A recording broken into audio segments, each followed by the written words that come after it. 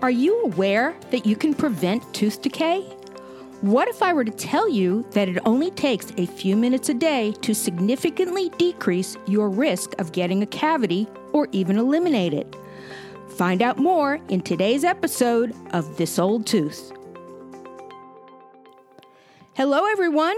You are listening to episode number 25 of This Old Tooth, a podcast devoted to providing you with honest, agenda-free information about how you can get and keep a beautiful, healthy smile for life. I am your host, Dr. Lisa Germain. In today's episode, I will discuss a cavity prevention plan for you and your family that is guaranteed to keep you smiling. Dental caries or cavities, more commonly known as tooth decay, are caused by a breakdown of the tooth enamel, which is the hard outer layer of the tooth. Although dental caries are largely preventable, they remain the most common chronic disease of children aged 6 to 11 years and adolescents aged 12 to 19 years.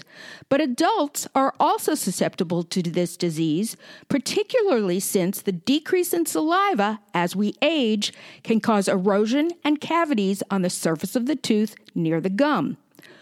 1 in 4 American adults have untreated tooth decay. And to give you some perspective, that is the equivalent of 2.5 million people in the state of Illinois alone. Part of the problem is that there is a huge misconception that tooth decay is associated with pain. However, by the time a patient has pain, a simple filling is usually not the solution to the problem, and many require extensive work involving root canals, full coverage crowns or caps, and sometimes extraction of the tooth and a dental implant.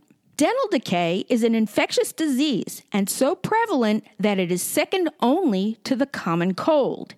In episode number 5 of This Old Tooth, I discussed how you can actually get it if you kiss someone who has an active cavity. But the main causes of tooth decay include bacteria in your mouth, frequent snacking, sipping sugary drinks, and not cleaning your teeth well. The bacteria feed on the sugar and other carbohydrates that then produce acid as a waste product that accumulate on your tooth in a biofilm layer called plaque. It is these acids that destroy the protective tooth enamel as well as the dentin layer underneath it. If not halted or reversed, a cavity will form. A cavity causes permanent damage, and while they can be filled with man-made materials, preventing them is preferable. My goal today is to present a scientific, evidence-based approach to cavity prevention for you and your family. With the new year coming up, I hope this becomes one of your resolutions for 2020, but it is never too late to start this program. The first step in this plan is to see your dentist to evaluate your risk level for getting dental decay.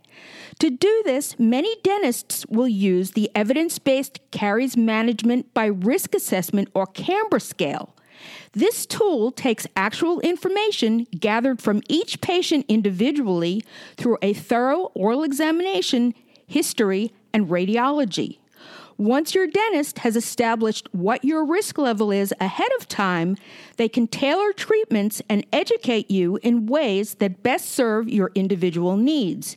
In addition, the focus is to catch the problem at its earliest stage. While we are always going to be at some risk for cavities because the acids are produced by food and drink, the goal is to decrease your risk level to the lowest possible. The Canberra scale uses 4 different levels. They range from low to extreme, and each level will come with a set of recommendations that are tailored for your specific needs. Your dentist may use a completely different scale, but at each appointment, they will evaluate the results of their recommendations and retailor your plan based on your improvement over time. In addition, your dentist will provide recommendations on related conditions such as dry mouth and helpful information about risk factors such as smoking and diabetes. They may also advise you about possible obstacles at home getting in the way of good oral care and ways to overcome them. Now, during that same exam, you can ask your dentist the following questions. 1. What toothpaste do you recommend for my mouth? 2. Do I need additional fluoride treatments? 3. Should I be using an electric toothbrush? 4. What kind of floss is best for my teeth? 5. Show me what areas I'm missing when I brush and floss. 6. Are my gums healthy? And at that visit, it might be a good idea to have them review or even have the hygienist review with you proper brushing and flossing techniques. Because my second tip in the cavity prevention plan is to make sure you are brushing and flossing your teeth the correct way. When you were growing up, your parents probably said, go brush your teeth. But did anybody really show you how? In truth, did anybody really show them how? Did anybody really ever tell you why it was important? And then flossing is a completely different skill set. There is no way that you can do either one of these things without proper instruction.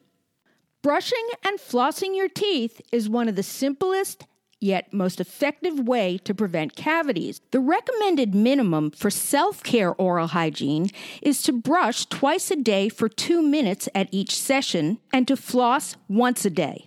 So if you just invest 5 minutes a day, you can give yourself the biggest advantage to prevent tooth decay. My third tip is if at that dental visit you do find that you have active decay, have it removed and repaired.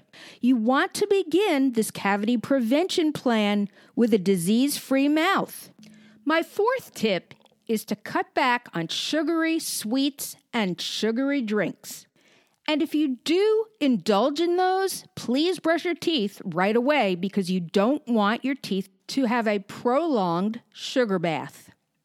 My fifth tip to help prevent cavities is to drink more water. In addition to all of the health benefits from staying hydrated, water will wash away the bacteria and ultimately decrease the acid production in your mouth. And drinking water with fluoride is one of the easiest and most beneficial things you can do to help prevent cavities. It is never too late to start a new healthy habit. Why? Because at any age, we all want to have good quality of life, and it's never too late to prevent future oral health problems. Our mouth health is constantly changing because of what we eat, changes in our health, and how well we take care of our teeth and gums. But the most important thing to remember is that preventing cavities is in your hands. And now for a fun fact. You know that feeling you get when you burn your mouth with hot food? It actually has a name. It's called pizza palate. Also, speaking of pizza, the cheese is actually healthy for your teeth since it contains calcium and phosphorus. Cheese can also reduce the pH level in plaque and can help remineralize enamel.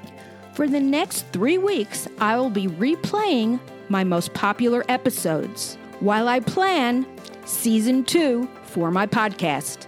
So tune in next Thursday to find out whether flossing your teeth is really necessary.